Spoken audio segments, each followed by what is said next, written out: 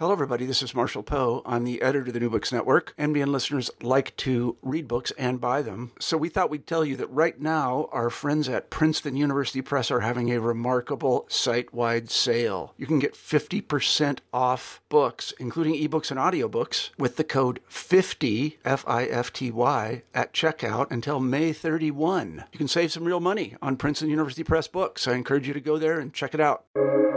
Welcome to the New Books Network. Hello, everybody. Welcome back to another episode of New Books in Japanese Studies, a podcast channel of the New Books Network. I'm your host today, Jingyi Lee from the University of Arizona. Today we have Thomas Lockley with us to talk about his new book, African Samurai, The True Story of Yasuke, a legendary black warrior in feudal Japan.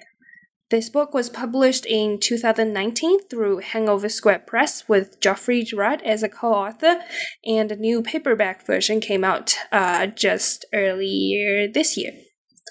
In this book, the two authors unfold the life story of Yasuke, the one and only African samurai in 16th century Japan. If this sounds familiar to you, our listeners, it's because there is a movie based on the same historical story that's coming out on Netflix, and it's the last movie of Chadwick Boseman. So welcome, Tom. Thank you so much for being here with us. Thank you very much for having me. It's a pleasure. Thank you. So before we dive into the book, can we talk about you for a second here? This new book of yours might read to many like a novel, but to my understanding, you're not a novelist? No, I'm not. I did originally write an academic book of this, which was published in Japanese. And that was, I think, 2017. So the book which you would find in front of you, African Samurai, is a much more readable version, less academic, far more narrative, though it's still based on the exact factual history. It's just simply not full of references and other things like that. If you want the references, they're all at the back of the book in a bibliography section, so you can see them if you want to. Nice, I'll definitely check that out. So if you're not a novelist, what do you actually do? I'm an associate professor at Nihon University College of Law in Tokyo. I teach courses on education, I teach courses on English, and I use as the content of my courses stories like Yasuke's. So stories which are compelling for the students and make them want to learn more about the world and languages and other things like that. That's very interesting. So how did you came to choose to pursue teaching this, or I guess language and history as a career? I've been a teacher now for 21 years, and most of that has been spent teaching languages. In the UK, I was teaching French, German, and a little bit of Japanese as well. And then when I came back to Japan about 12 years ago with my wife, there wasn't much demand for French and German teaching from a British person, so I switched to teaching English and also to teaching my specialism, which is actually education and ways of teaching languages. That's wonderful. That's really nice that you get to teach language while doing research in topics that you're interested in. I'm very jealous of that. It's good fun, I have to say. Okay, nice. Now, perhaps we can turn to the book. So for our listeners who hasn't read the book yet, can you tell us what this book is all about? So I only introduced it briefly in the beginning of our conversation, but who is Yasuke? How did an African person end up in Japan in the 16th century? And what did he do in Japan? Okay, so we'll start with the first question. Who is Yasuke? Yasuke was a young African man born around about 1555 to 1560. He was trafficked as a child, almost definitely to India, and then in India he eventually enters the service of a Jesuit missionary called Alessandro Valiano, and Valiano was on a tour of the Asian Catholic missions. He was a Jesuit, so there was quite a new order of missionaries, and he was touring. It was the first proper inspection tour by somebody sent from Rome. So he was a very, very important person, and Yasuke was his bodyguard. So they go to Japan as the furthest flung of the missions, and Yasuke, of course, accompanies Valiano.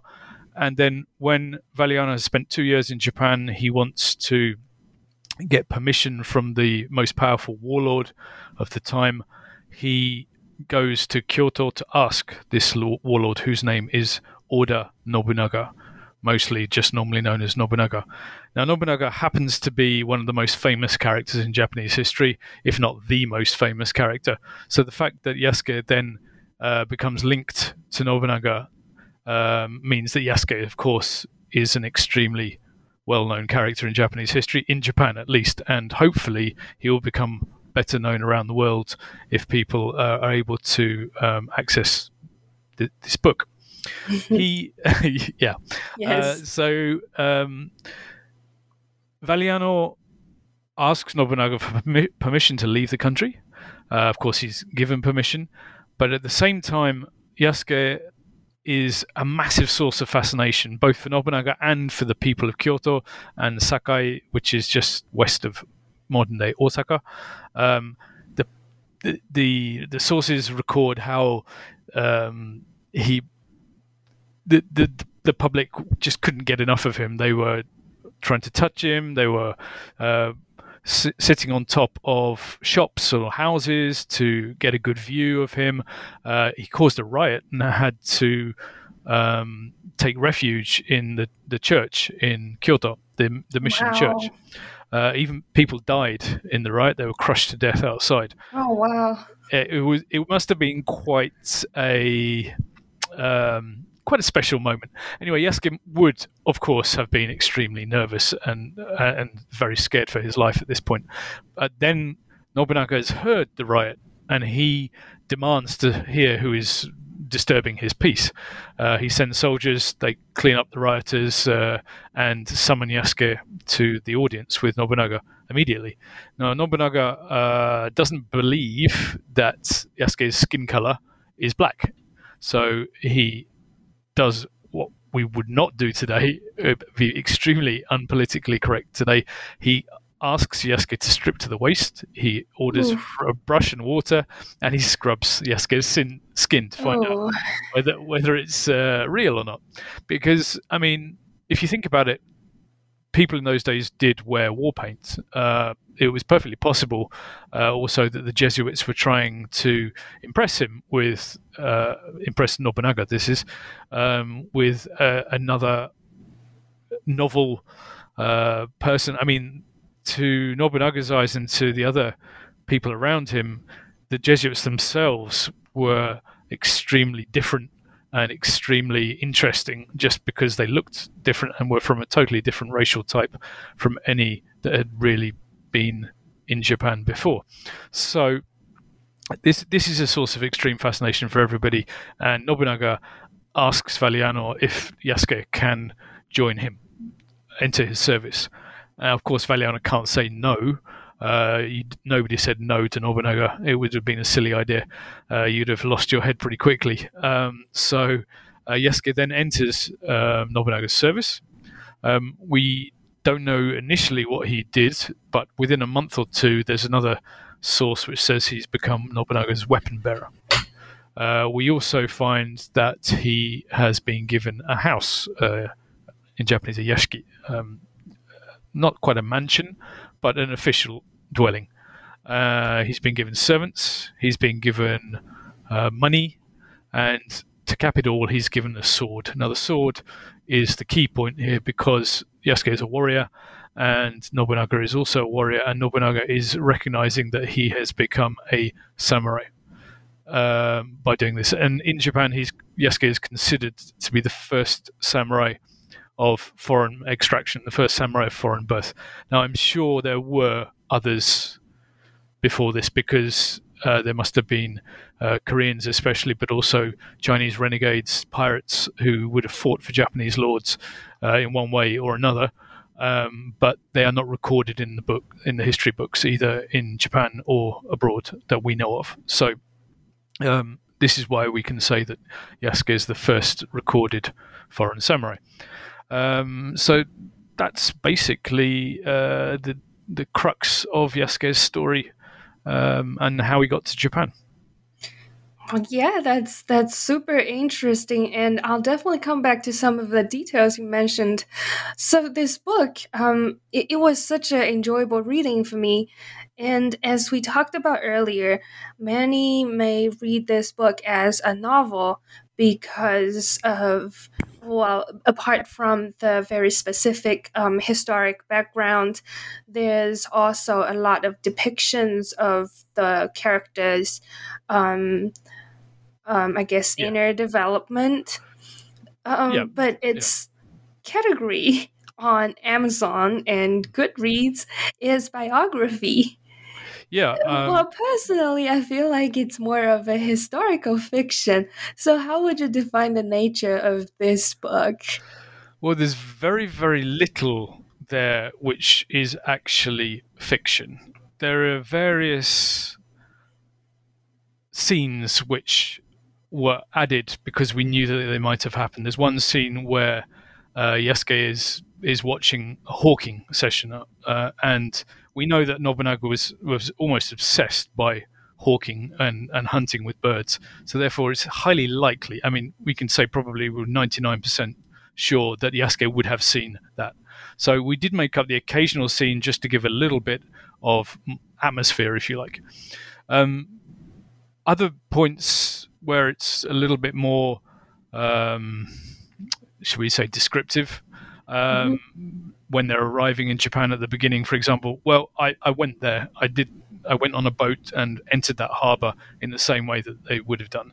Therefore, it's written from the perspective of somebody coming into that harbour, which is called Kuchinotsu and is on Kyushu. Now, we can't say that Yasuke saw exactly the same things that I did, but we can say that he saw similar things. And as the time of year was similar, the weather was probably similar, etc., etc.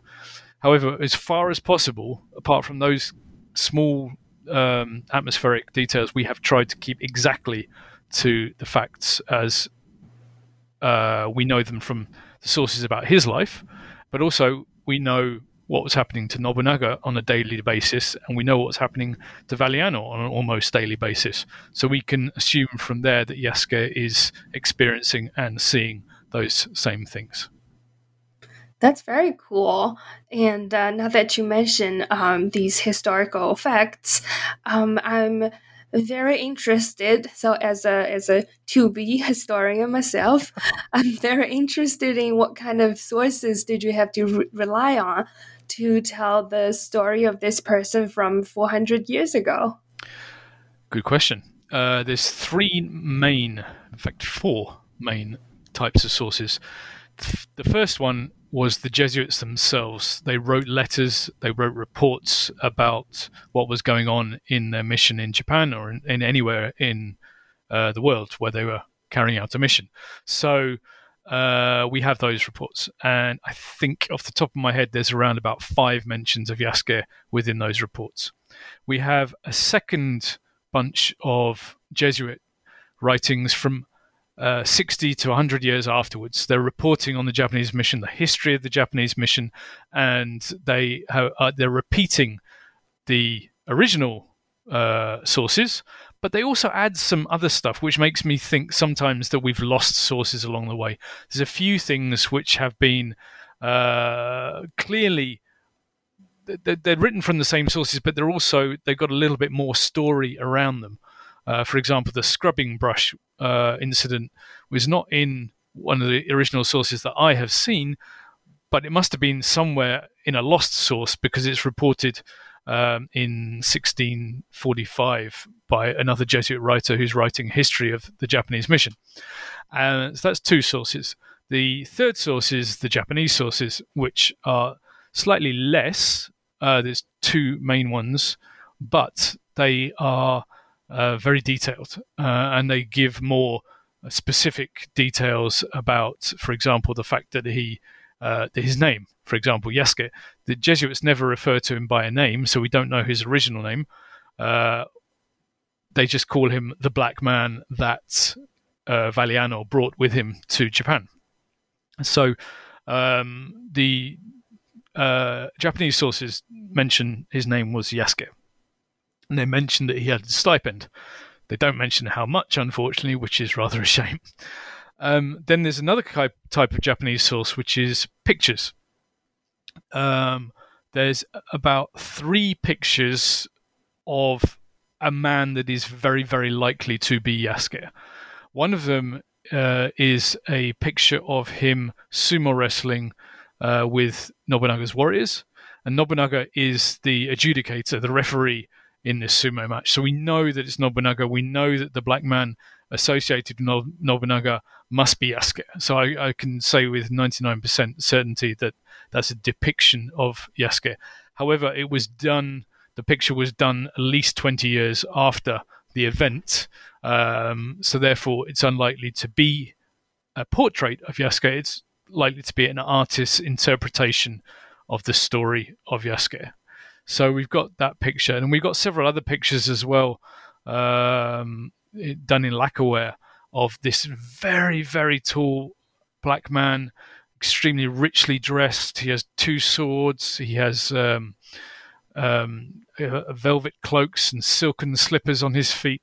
It could have been another very rich black man. Of course, there were quite a lot of Africans in Japan at this time, but it is likely that it's Yasuke because of the swords and because of the way he's depicted. Finally, there are a lot of sources of sightings or interactions with other Africans in Japan at the time. Very few of them could be Yasuke, but some of them really could almost be Yasuke. But the problem is they refer to him by different names. They refer to him in different places, under different lords, in different lords' service, I mean. And therefore, it's difficult to say whether they are Yasuke or not. But the book very much goes into that. It separates out the story as we know the sources are Yasuke's sources, definitely referring to him, and the sources that are referring to somebody who could be Yasuke after he falls out of the pages of history, so to speak. That's very fascinating.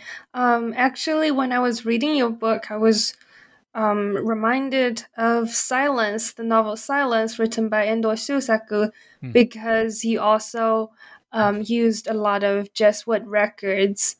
Yeah.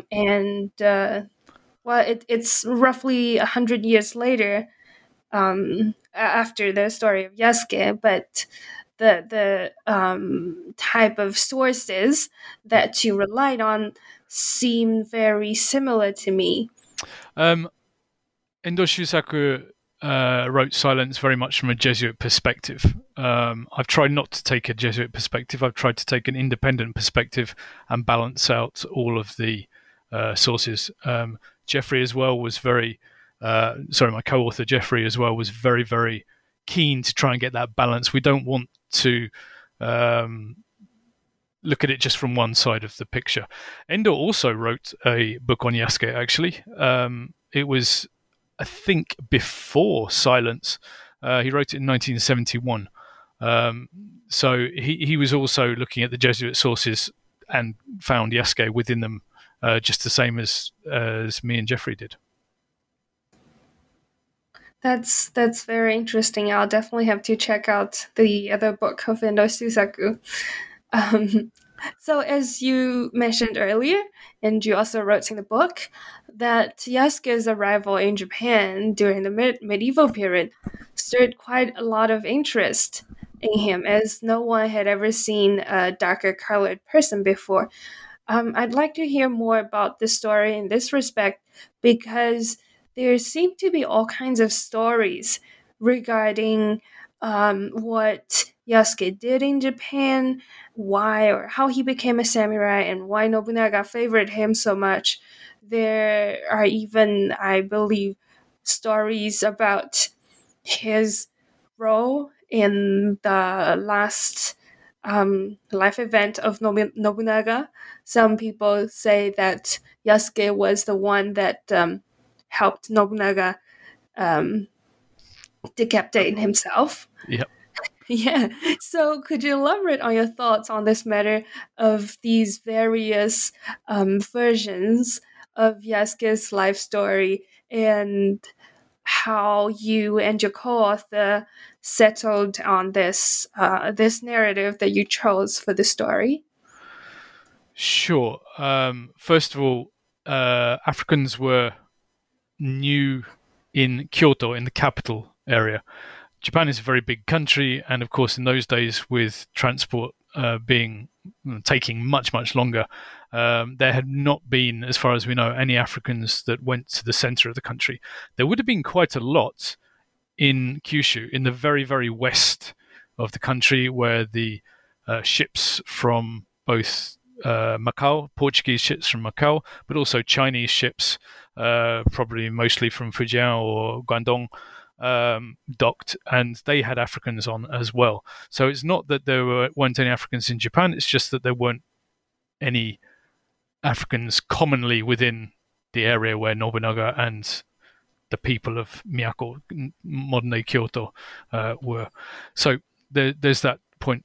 Then we go on to the next part of your question, which is to do with his significance really within the story of Nobunaga. We didn't choose any narrative. We went with the sources that tell us about the narrative of Yasuke being there at the last stand, if you like. So what happened, for those that don't know, is Nobunaga was extremely powerful. He's considered the first of the great unifiers, followed by Hideyoshi and then by Tokugawa Ieyasu. And Nobunaga was essentially killed in a coup d'etat by one of his leading generals, a man called Akechi Mitsuhide. Now, nobody really knows why Akechi did this. There are lots of theories. The book does go into some of them. But the fact is, one day, Akechi Mitsuhide decided that he would assassinate Nobunaga, essentially. Nobunaga is heading to battle, heading to the front against a different clan called the Mori clan, who were in western Honshu.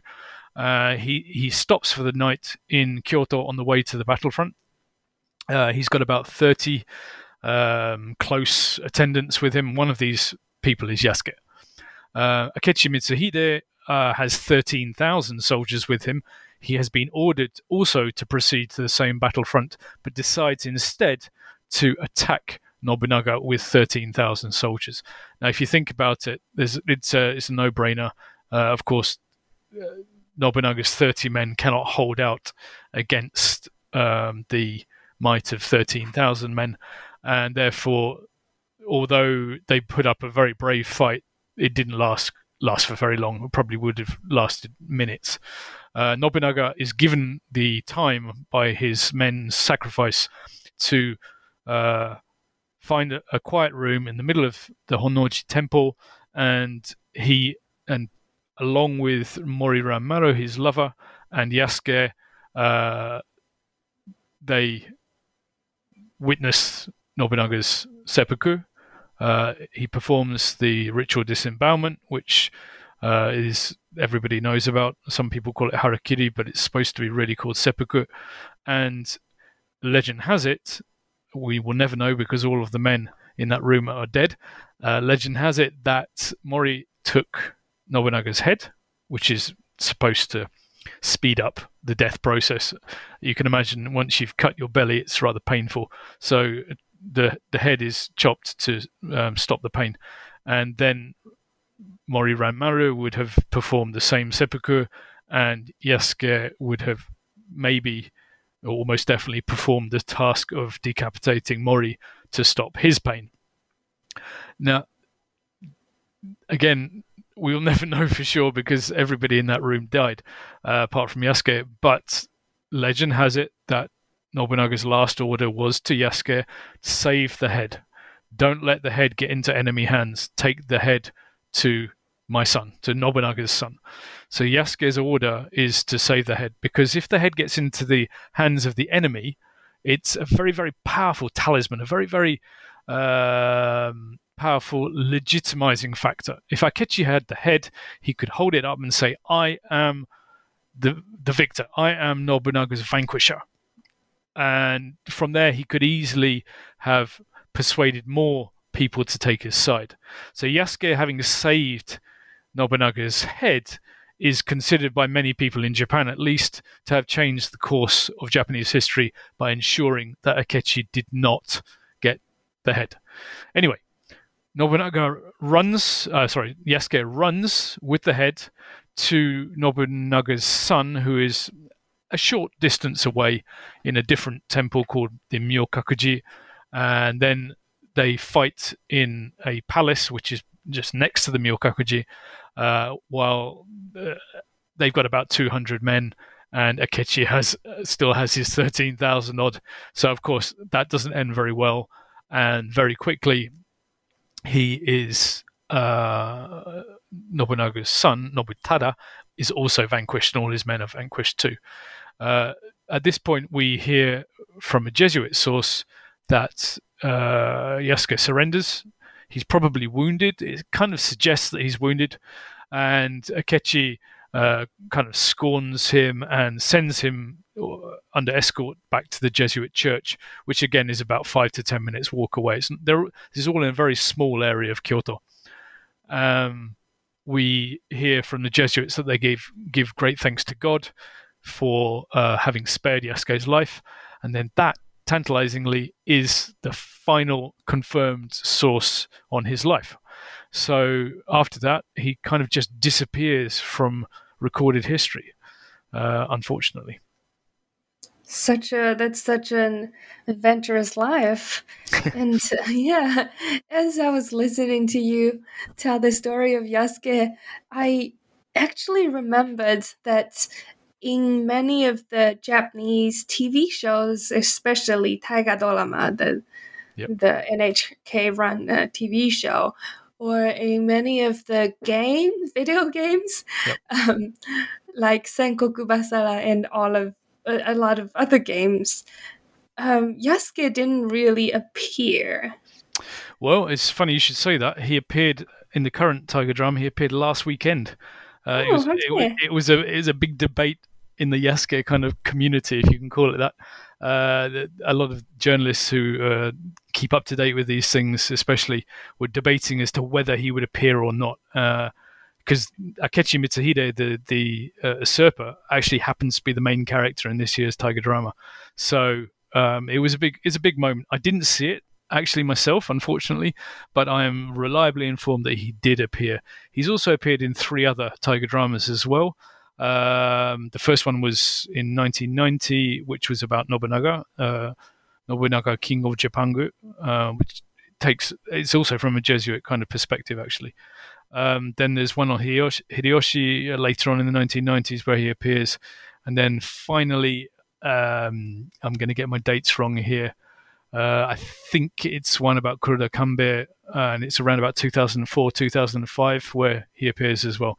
But you're quite right, he doesn't appear in that many, but since 1990, any that have shown the Honnoji incident or the death of Nobunaga, I think he has appeared.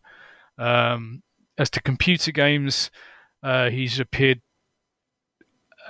I'm not a computer game expert, but I keep on being told by this student or that student, "Oh, Mr. Lockley, did you know Yasuke's in this game? Did you know Yasuke's in this game?" So I think he's probably appeared in maybe at least 5 different games. The most recent of which, or the biggest of which, was Nioh, which sold really well about 2 or 3 years ago.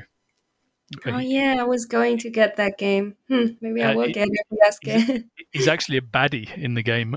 You can fight him, but he's a good baddie, if you like. He's fighting to bring Nobunaga back from the dead. That's the story in the game. So I'm sure any people who want to find out more about that can access Neo somewhere. If I can ask a follow-up question, you mentioned that after the 1990s there were more TV shows featuring Yasuke. Was there a reason why he didn't appear in all the shows before? What? Yeah, is there a reason for that? Good question. I don't know the answer as to how many Tiger drama before that actually featured Nobunaga.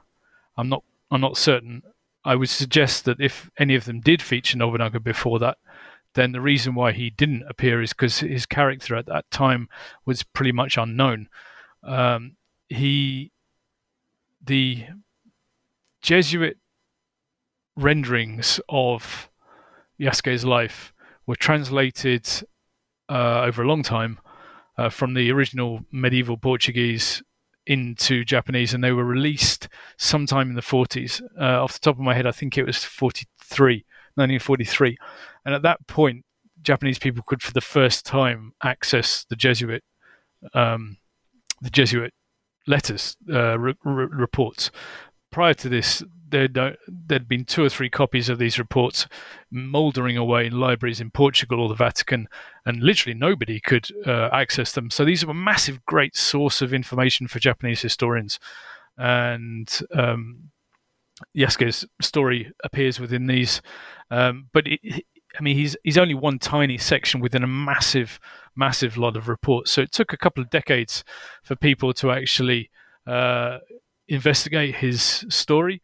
The first story based on his life came out in, I think it was 1969, and then Endo Shusaku's came out 2 years later in, I think, 71. After that, then there's a couple of decades until the Tiger drama start to feature him. I'm guessing it's just lack of knowledge. Yeah, definitely. That's very fascinating. Now, I understand that your research has a lot to do with linguistics. And in the book, you mentioned quite a few times of how Jesuits and other foreigners, or Yasuke, who came to Japan had to learn Japanese within a very short amount of time. Could you tell us about Japanese learning back then, 400 years ago? Wow, interesting question. Okay, so Valiano was the inspector of missions, and he came to all of the missions, be they in India, in China, in Japan, and saw that many of the missionaries were not learning local languages. His first task, almost literally the first task when he got off the ships in all of these places, was to insist that the missionaries learnt local languages thoroughly, properly, and with the correct mannerisms, the correct ways of behaving, the correct etiquette which goes with language. Therefore, although there had been 2 or 3 very, very fluent missionaries before that, after Valiano's inspection tour, there are many, many more, and there's a much more systemized way of learning Japanese for these missionaries. I wouldn't say there was a school as such, but there were tutors. There were Japanese converts who taught the Jesuit missionaries, and then there were also seminaries, schools for priests, mainly for Japanese students, but there were also some Portuguese or other European students within these seminaries, and they would have learnt Japanese at the same time as the Japanese students were learning Latin and Portuguese. That was part of the curriculum. These are kind of what you might call the first international schools in Japanese history, and as such, they are a very interesting thing to look at. For me, anyway. I'm not sure if everybody else would be. Now, Yasuke, we know that Yasuke learned a lot of Japanese because the Japanese sources record that. And they record that he was talking to Nobunaga. Nobunaga talked to him incessantly. He couldn't stop talking to him. Of course, there was no way Nobunaga was going to be able to speak any other language that Yasuke spoke. So therefore, that must have been in Japanese. And it must have been a very good level of Japanese as well for those conversations to be so expansive. I think, though there is no proof of this, that part of Valiano's policy of the missionaries and people connected to them learning more Japanese would have been the reason why Yasuke learned Japanese so quickly. By the time he meets Nobunaga, he's been in Japan for only 2 years. So it would have been quite a crash course, I would think. Wow, that's pretty fast for someone to learn Japanese comparing to Japanese learning nowadays. Well, yes and no. I mean, he was there in the place and he was living the life and doing the things that he needed to do. Remember, if you're going to be in an audience with a lord, or you've got to have the right comportment, you've got to have the right etiquette. You certainly don't normally look up. You keep your head to the floor, etc., etc. You need to know how to receive gifts and how to give gifts and the correct ways of doing that as well. And I think Valiano, being a nobleman from Italy, would have been very, very aware of this etiquette need and would have made sure that Yasuke and everybody else who worked with him was able to behave themselves in an appropriate manner, in the appropriate manner, with the appropriate manners. Yasuke would have met at least 3, 4, possibly 5 daimyo, lords, in their castles by this point. Nobunaga would have been the last in a long line of very, very important people that he met, and therefore he would have honed his behavior, his mannerisms, and his etiquette to meet that need by then. So I think if you're learning a language, the more you use it in the more practical situations you do, then you learn it quicker. I mean, you yourself, Jingy, you probably learned because you had to in any language that you've learned, and there's always a reason and a motivation for that. I completely agree. Good. And now that you mention in your book, I think it was in the beginning, you specifically mentioned that their Japanese, the Jesuits at least, they became efficient in speaking quite soon. And this kind of ties to what you mentioned earlier, this type of sources you had to rely on. And you didn't mention anything written by Yasuke. No, and it's highly unlikely he would have been literate. In this age, literacy was confined in all parts of the world to a very, very small percentage of people. In Japan, the same as in medieval Europe, early modern Europe. Therefore, for somebody like Yasuke to have written to being literate would have been extremely unusual. I do know of one source of an African in Japan who was literate just slightly after this, because there was an African working for the English East India Company, and there's a reference to a letter written by him from what is now Okinawa as a report on the conditions down there. Unfortunately, that letter is lost, or I don't know where it is. I would love to see it, but that would have been written in English. As to Jesuit literacy in Japanese, there were some very, very literate Jesuits, and they composed graceful Japanese. Frois, who's one of our main records for Yasuke, also was very literate in Japanese, and he was a confidant of Nobunaga because of this ability. Essentially, the Jesuits started Japanese studies from a European or Western perspective. They were the first pioneers of this academic wave, if you like. They did the same in China as well, and the same in some of the Western India or the Indian subcontinental places where they had missions as well.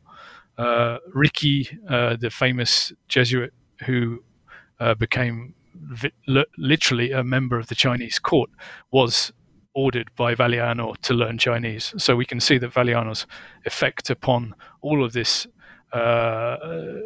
this very nascent and very new academic field was inspired by Valiano, and Yasuke was part of it. Yeah, and we all have him to thank for. There you go. Yes, we all have him to thank for our own academic field.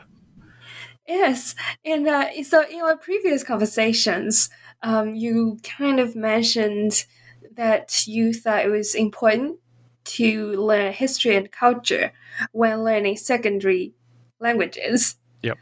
And since your book also mentions about language learning back in the medieval period, I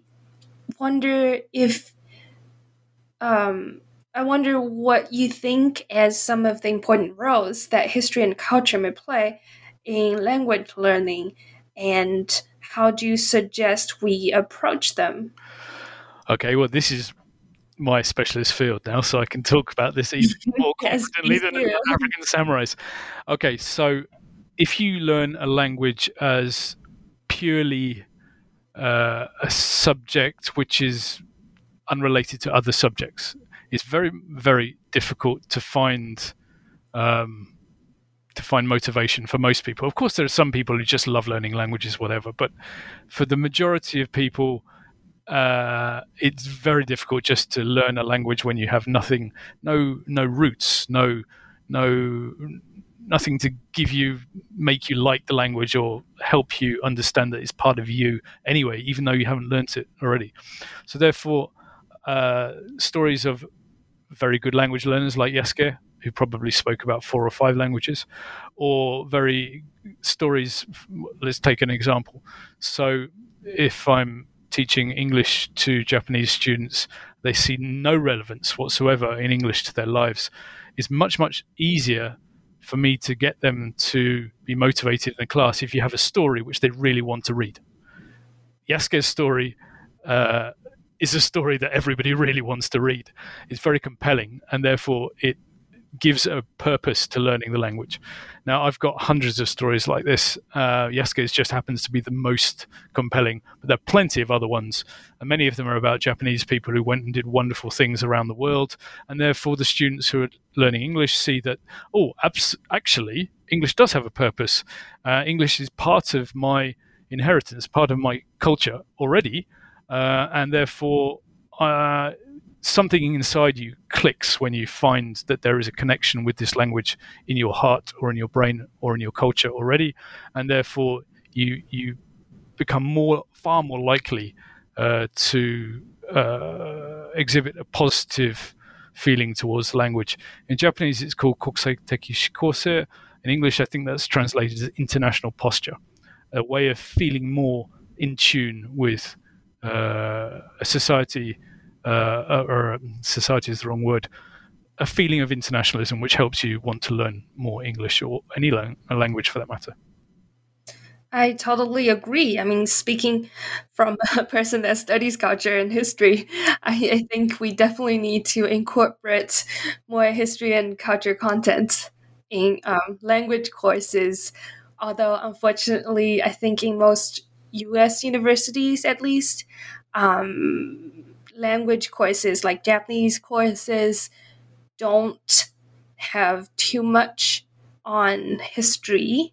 Maybe something about culture. Everybody loves tea culture, tea ceremony, or anime culture. That's a big thing right now.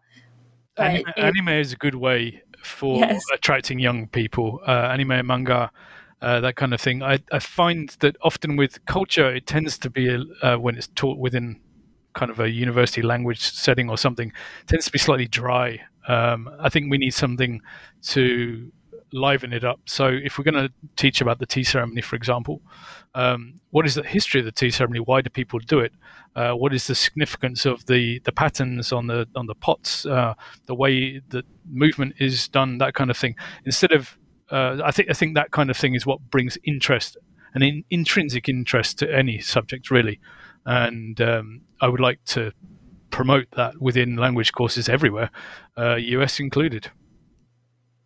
That's quite awesome. And so in your own teaching, how do you incorporate your research on history into your language teaching? All of my classes are done on a theme basis.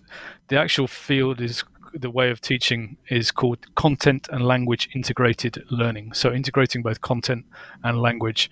And therefore, the theme of my content is normally history. And that might be anything from the history of Korean food in Japan to ramen culture and where ramen comes from and how the international stories behind that are. It might be manga and the history behind manga, because it brings those things which people eat or read on a daily basis, it brings into the textbook. So people are automatically connecting anyway, because they eat ramen, they eat various Korean foods. Kimchi, for example, is one of the most common pickles in Japan these days. They read manga even on the phone or from a book on a daily basis. So we're bringing these subjects, which are people's daily lives anyway, into my textbooks or my subject themes. Yasuke's story, or the story of the Japanese pirate called Yamada Nagamasa, who became a king in southern Thailand, for example.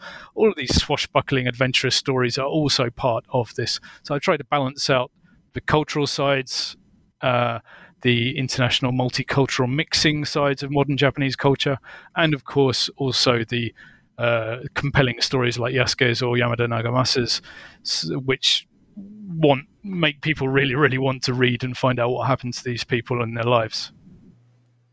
Wow, that sounds like a very cool course. It must be popular too. I hope so.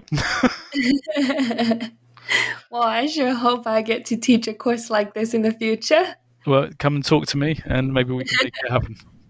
Well, cool. I'll take notes of that.